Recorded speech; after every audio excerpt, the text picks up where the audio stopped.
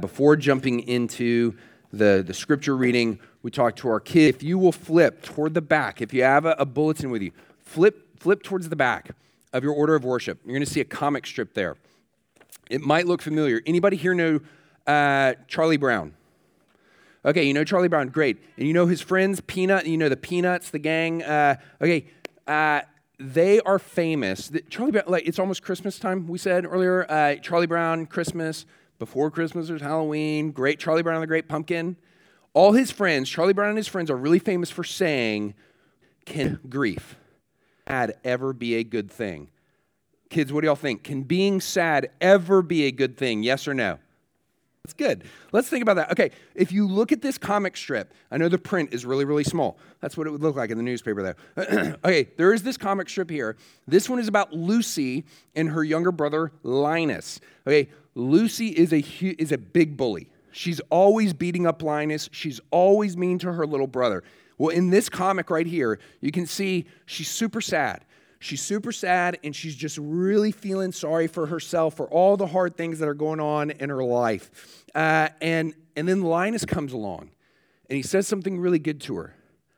Linus says, maybe you should be thankful for the blessings that you have. And Lucy snaps back at him like she's just about to pummel him. And she's like, what blessings, huh? And then Linus says, well, for one thing, you have a brother who loves you. And then Lucy, you look at it right at the end. What is she? She bursts into tears. And she just melts in her brother's arms, hugging him. And then Linus says, every now and then I say the right thing. Here's this thing. At first, Lucy is super sad and she's feeling sorry for herself, right? Okay, that is not a good sadness. That's not a good grief. But then her brother comes along. And Linus says that even though she is terrible to him, he loves her. And then she bursts into tears because she's treated her brother so bad, her brother who loves her, and she realizes it. I've been so mean to my brother who loves me, and she realizes she loves her brother. That is kids today. What changes Lucy's heart from bad grief to good grief? What do you think changes her? Any thoughts? Linus changes her with what? Is he mean to her? He's kind to her. What changes her is love. It's grace. Here's the so what, okay, wait, what does this have to do with the Bible? Okay, right here. We're all going to feel sad in this life, right? Because we sin, we mess up, we hurt others, or because people sin and they hurt us and we were just suffering for whatever reason. Like we have hard things in our life, but just feeling sorry for ourselves. Kids, just feeling sorry for yourself, either when you sin or when things are hard for you, just feeling sorry for yourself, that's not a good grief. That's a bad grief. A good grief is when you hurt someone else, you feel bad because you shouldn't hurt someone else. You should love them. A good grief is when things are hard and you just feel sorry for yourself. You don't just stay there. You actually go to Jesus and say, things are hard. I need you. A good grief is when you sin and you realize, man, that hurts my relationship with Jesus. And a good grief will do this. A good grief, it will always take you to Jesus. And what you are going to remember is, even though you treat Jesus badly, either because you don't trust him or because you sin, what is Jesus always going to tell you? I love you. I still love you. Good grief is going to take you to Jesus, and he's going to remind you over and over and over again, even though you treat him badly, he loves you. He loves you so much. He died for your sin. He died for your suffering. And what you will find is your good grief will actually, even when you don't realize it, Jesus will turn your good grief into joy. That's what we're going to talk about today, is taking our grief to Jesus. We're in our summer series in 2 Corinthians. This is the letter that Paul writes after 1 Corinthians. Very, very different letters, though, to the same church. 1 Corinthians deals with a series of problems. 2 Corinthians just deals with one problem.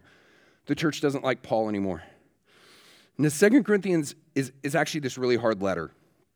It's hard to understand because the flow of the letter is so hard to understand.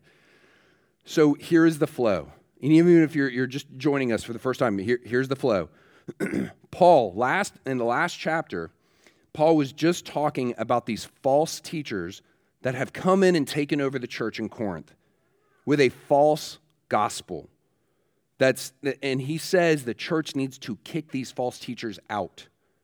Okay? And now what we're going to see this morning is now he is talking about a past situation that he dealt with in a previous letter that we don't have anymore. There's actually another Corinthians letter in between 1st and 2nd Corinthians he's talking about a past situation in which he dealt with a previous bad leader in the church that they needed to get rid of. And they actually did. Okay, so please stand for the reading of God's word. 2 Corinthians, we're going to start in chapter 7, verse 5.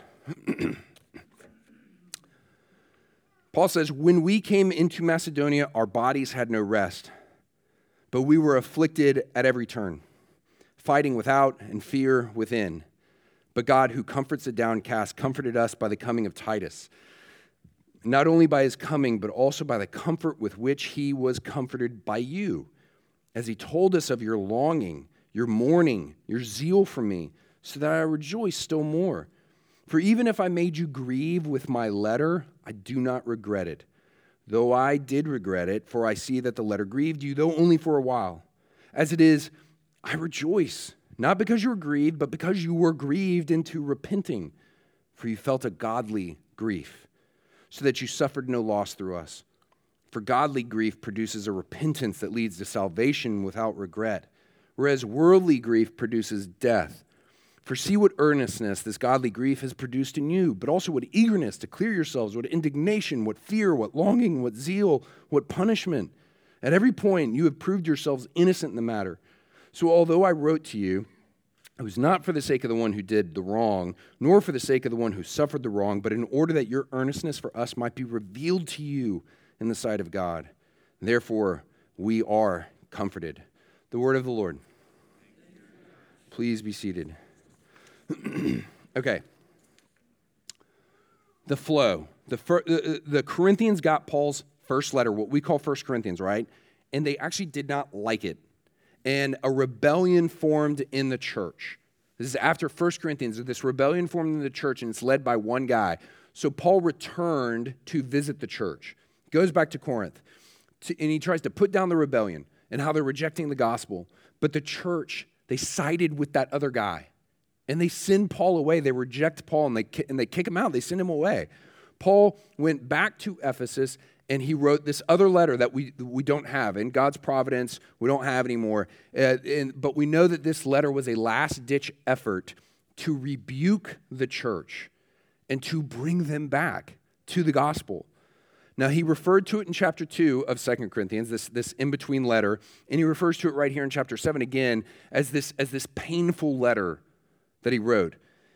And what happened was Paul sent Titus, a young minister, companion of Paul, he sent Titus to take that letter to the church in Corinth and then report back ASAP because Paul's freaking out. He's got to know how they're going to respond.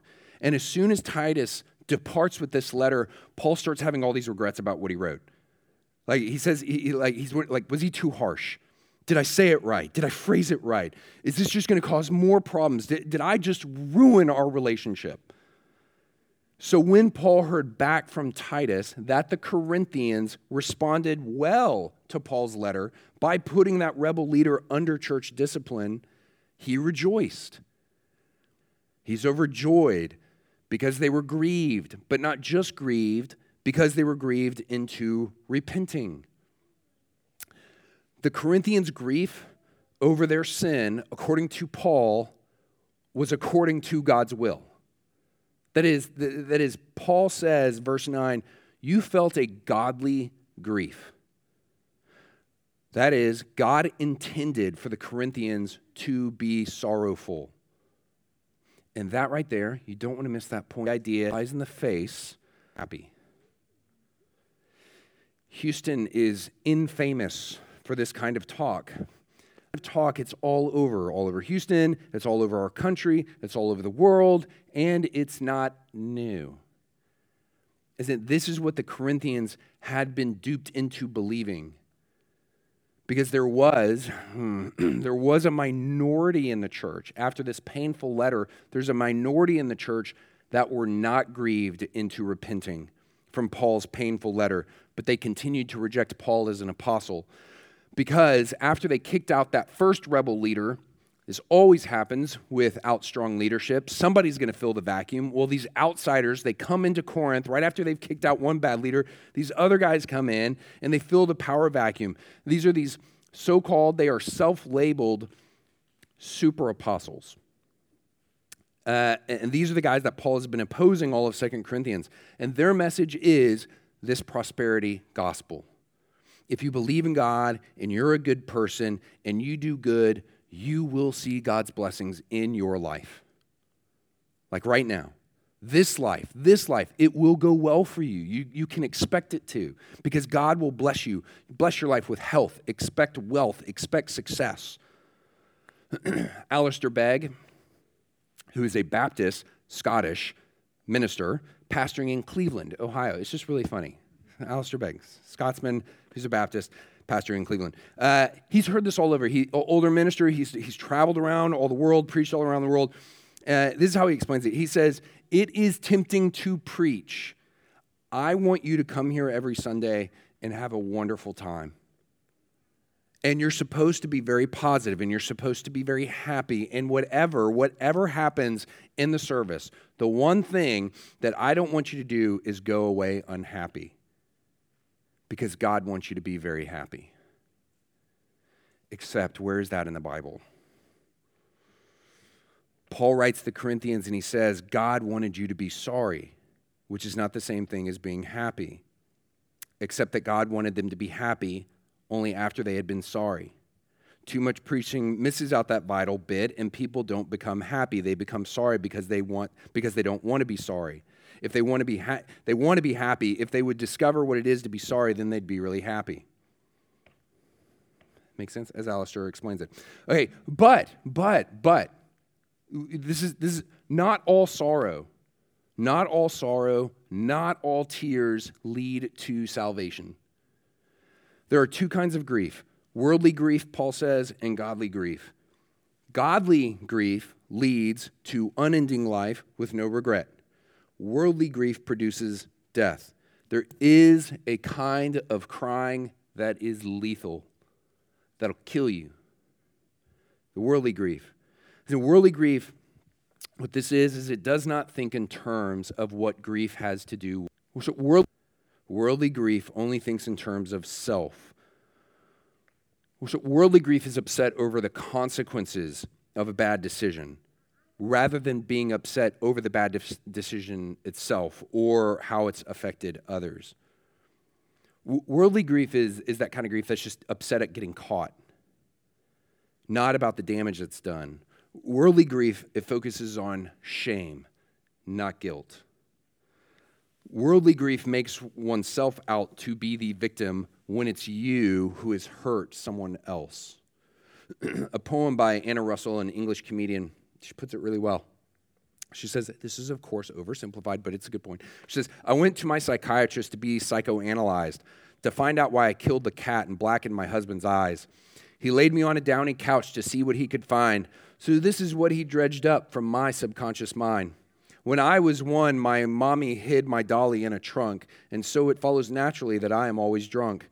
When I was 2, I saw my father kiss the maid one day, and that is why I suffer now from kleptomania. I guess this is British. Okay. At 3, I had the feeling of ambivalence toward my brothers, and so it follows naturally I poisoned all my lovers. But I am happy, now I've learned, the lesson this has taught, that everything I do that's wrong is someone else's fault. That sorrowful self-pity, that does not bring someone to God, and it produces death. That phrase that's there, that Paul uses, produces death, it means there is a kind of grief that will kill you. Carl Trueman, he's a church historian, he's an author, he's a cultural commentator. He wrote an article last week about the current outrage that is sweeping the country, what we could call the worldly grief sweeping the country.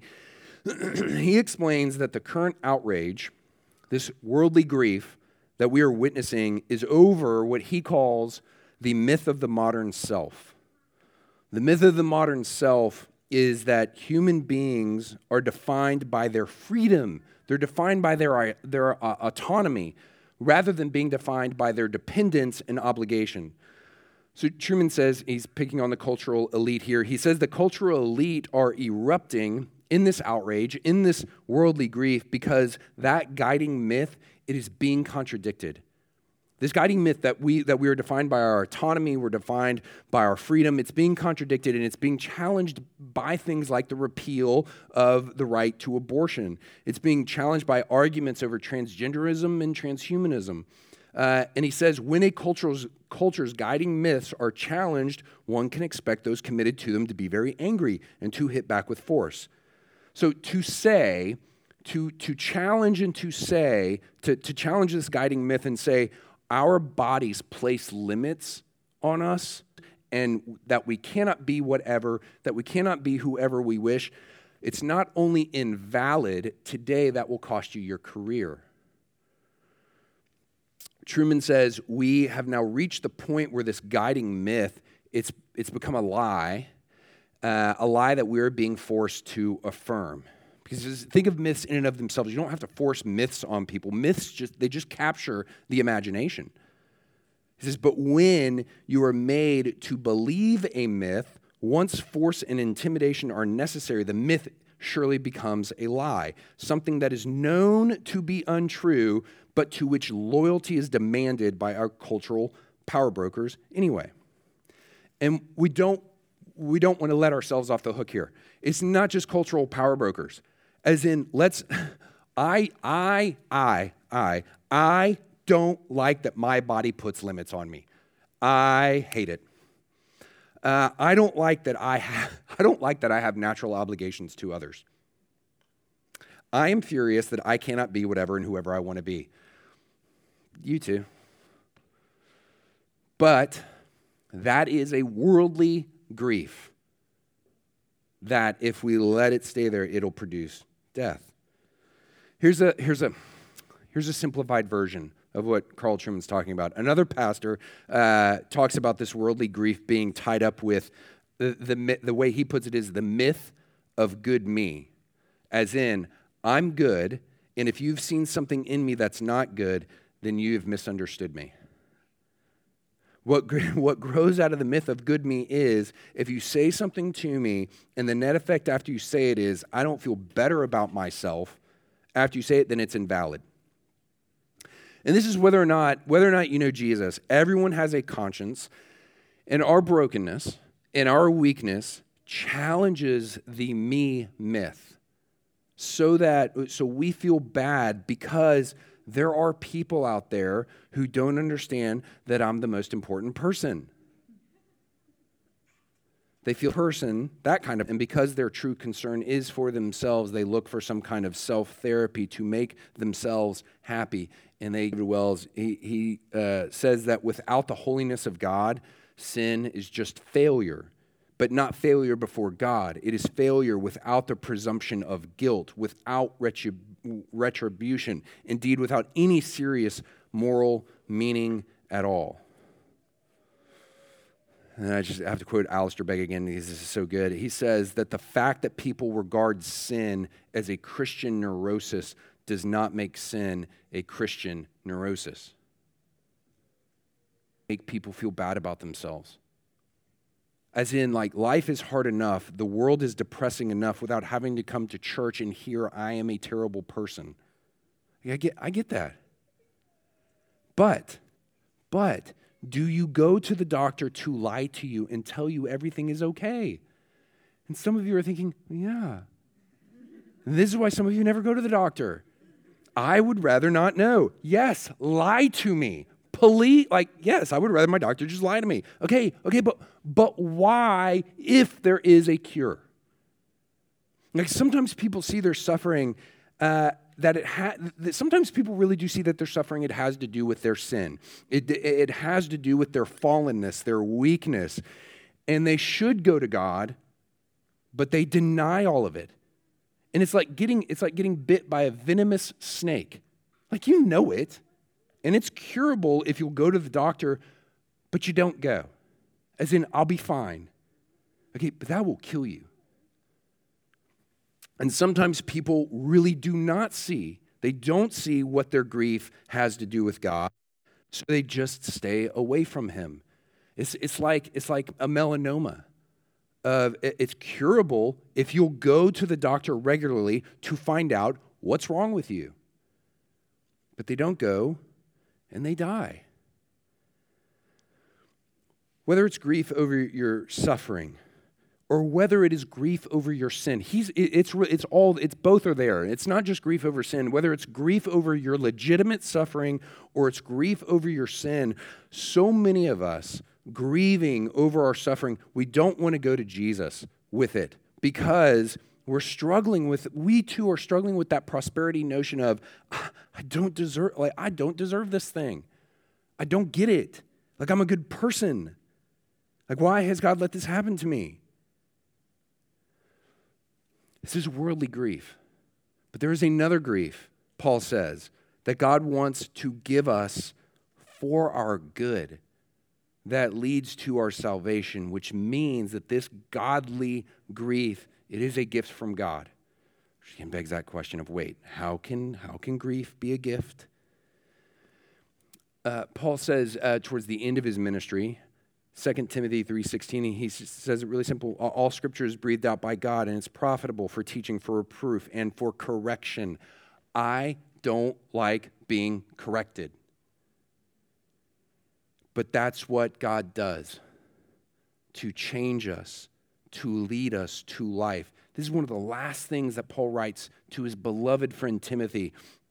Is in the hard stuff of the gospel. It is meant to cut you to the heart, to stir up those affections, and maybe you walk away not feeling happy. And that's not invalid. Your grief, it is real. And it could be God doing great things in your heart. Because not all grieving leaves you just sad.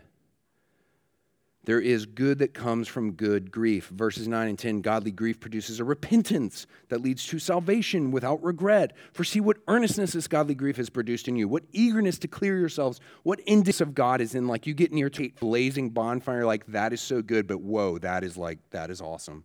Like that kind of fear. What longing, what zeal, what punishment, which would be better translated as church discipline. That is, leading others to repentance. Good grief, in a nutshell, good grief produces repentance. And we have said this before. Please remember, please walk away if you don't hear anything else. This is that one thing. I hear this. Remember, repentance it's a good turning. But it is not, first and foremost, turning from doing bad to turning to doing good. It is turning from bad to Jesus.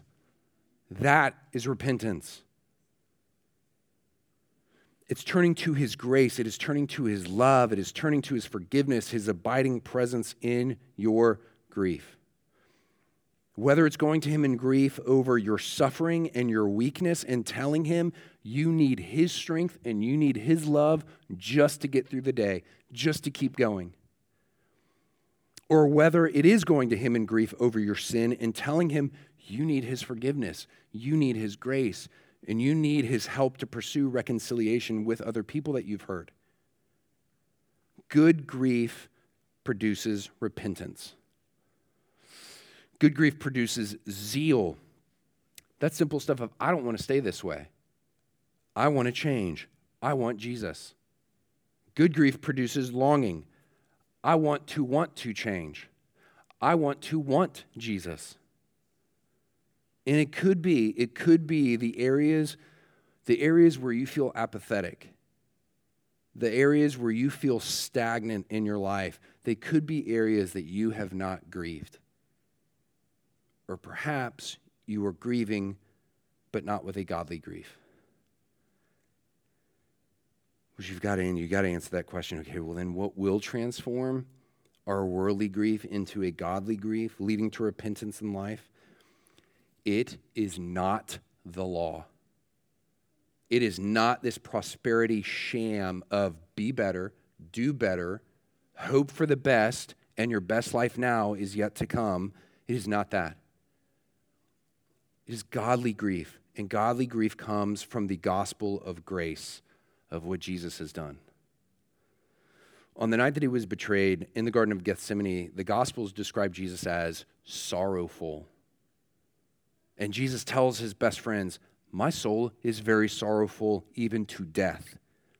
And then he goes off by himself and he prays to his Father, and he tells his Father in heaven, my Father, if it be possible, let this cup pass from me. He's talking, his sorrow is all about this cup, and it's the cup of God's wrath against sin and evil. And like a strong drink that you drink it first with your nose before you take a sip of it, here is Jesus, and he can smell it. He can smell the cup of God's wrath. He's taking it in of what is to come on the cross. He's tasting the wrath of God right there against sin. And this most amazing sermon by 18th century American pastor and philosopher Jonathan Edwards called Christ's Agony, he explains why does God do this to Jesus? Why not just get to the cross? Why does God do this to Jesus here and now? And it is because on the cross, Jesus is nailed. He's in public, surrounded by enemies, family, friends, disciples. On the cross, it's almost like it's not. It's almost like it's as good as done. The wrath comes. There's no going back. Here in the garden, Jesus gets a foretaste of what is to come, and there's no one around. He's all alone. His friends are asleep. The betrayer, the soldiers, they're not there yet. He is in a remote place. He could take off, escape, and no one would know. So the Father comes to Jesus. You are in for him the cup. And if you don't drink the cup of wrath, they will have to drink it themselves. Either you take the wrath. Jesus could have responded, could have said, why should I? So glorious, infinitely greater than all the angels of heaven. Why should I plunge myself into such dreadful torments for worthless, wretched worms that deserve to be hated by me, not loved? Why should I, who have been living from all eternity in the enjoyment of the Father's love, go to cast myself into such a furnace for them that can never repay me for it, who can't even stay awake with me for an hour in my greatest need? And instead, Jesus says, yes, I'll do it. And it's because he loves you. The question is, but do you see how much he loves you? Edwards says Jesus had full view of the furnace, its fierce and raging flames. He saw what the cup was before he took it and drank it, which means when he took that cup, knowing what was in it, so was his love to us, infinitely more wonderful. This is the love of Jesus for you in the midst of his infinite grief. God loves us unconditionally, but he is grieved by our sin. Our sin does matter to God. How we treat other people matters to God. How other people treat us in our suffering matters to God. He can be displeased and he can grieve, but that does not compromise his fatherly, gracious love to us. Because Jesus died for us because of his intense love for us. He grieved over our condition, that we were a people ready for judgment, so he came and he did something about it. Self-pity that will kill you. His love, his grace, it doesn't erase your grief, but it changes it. It brings you back to him, and with him, you have life. Let's pray. Father, we would rather just not have grief, and that's something we need to be able to admit to you of. We'd rather it just be easy. We'd rather just be happy. And so we need faith. We need faith to believe and trust that you have given us grief. You've given us suffering. You've given us heartache over our sin, hurting others, hurting our relationship to you, mistreating others, mistreating Jesus. Lord, you've given us that grief to draw us back to you. Lord, let us not take our grief for granted. We pray in our own individual lives, and that this would be the kind of place that we can come and lament together our own sin and our own brokenness and frailty, knowing that it really does bring us back to you. and coming back to you to see your love, that your love is even bigger than we thought it was. We pray that we would leave here seeing the cross bigger today than it was yesterday. We pray that tomorrow we're going to wake up and believe and see the cross even bigger tomorrow than it is today. We pray that would never end until we are with you again. That when we get to be with you, commune with you. Father, we thank you. We thank you for your grace. We thank you for your love. We thank you for being in the midst of us right now. We believe that you are preserving us. When you call us home or you come back, Lord, come. We pray, Lord, come quickly. Preserve us until you do. And we pray this in Jesus' name. Amen.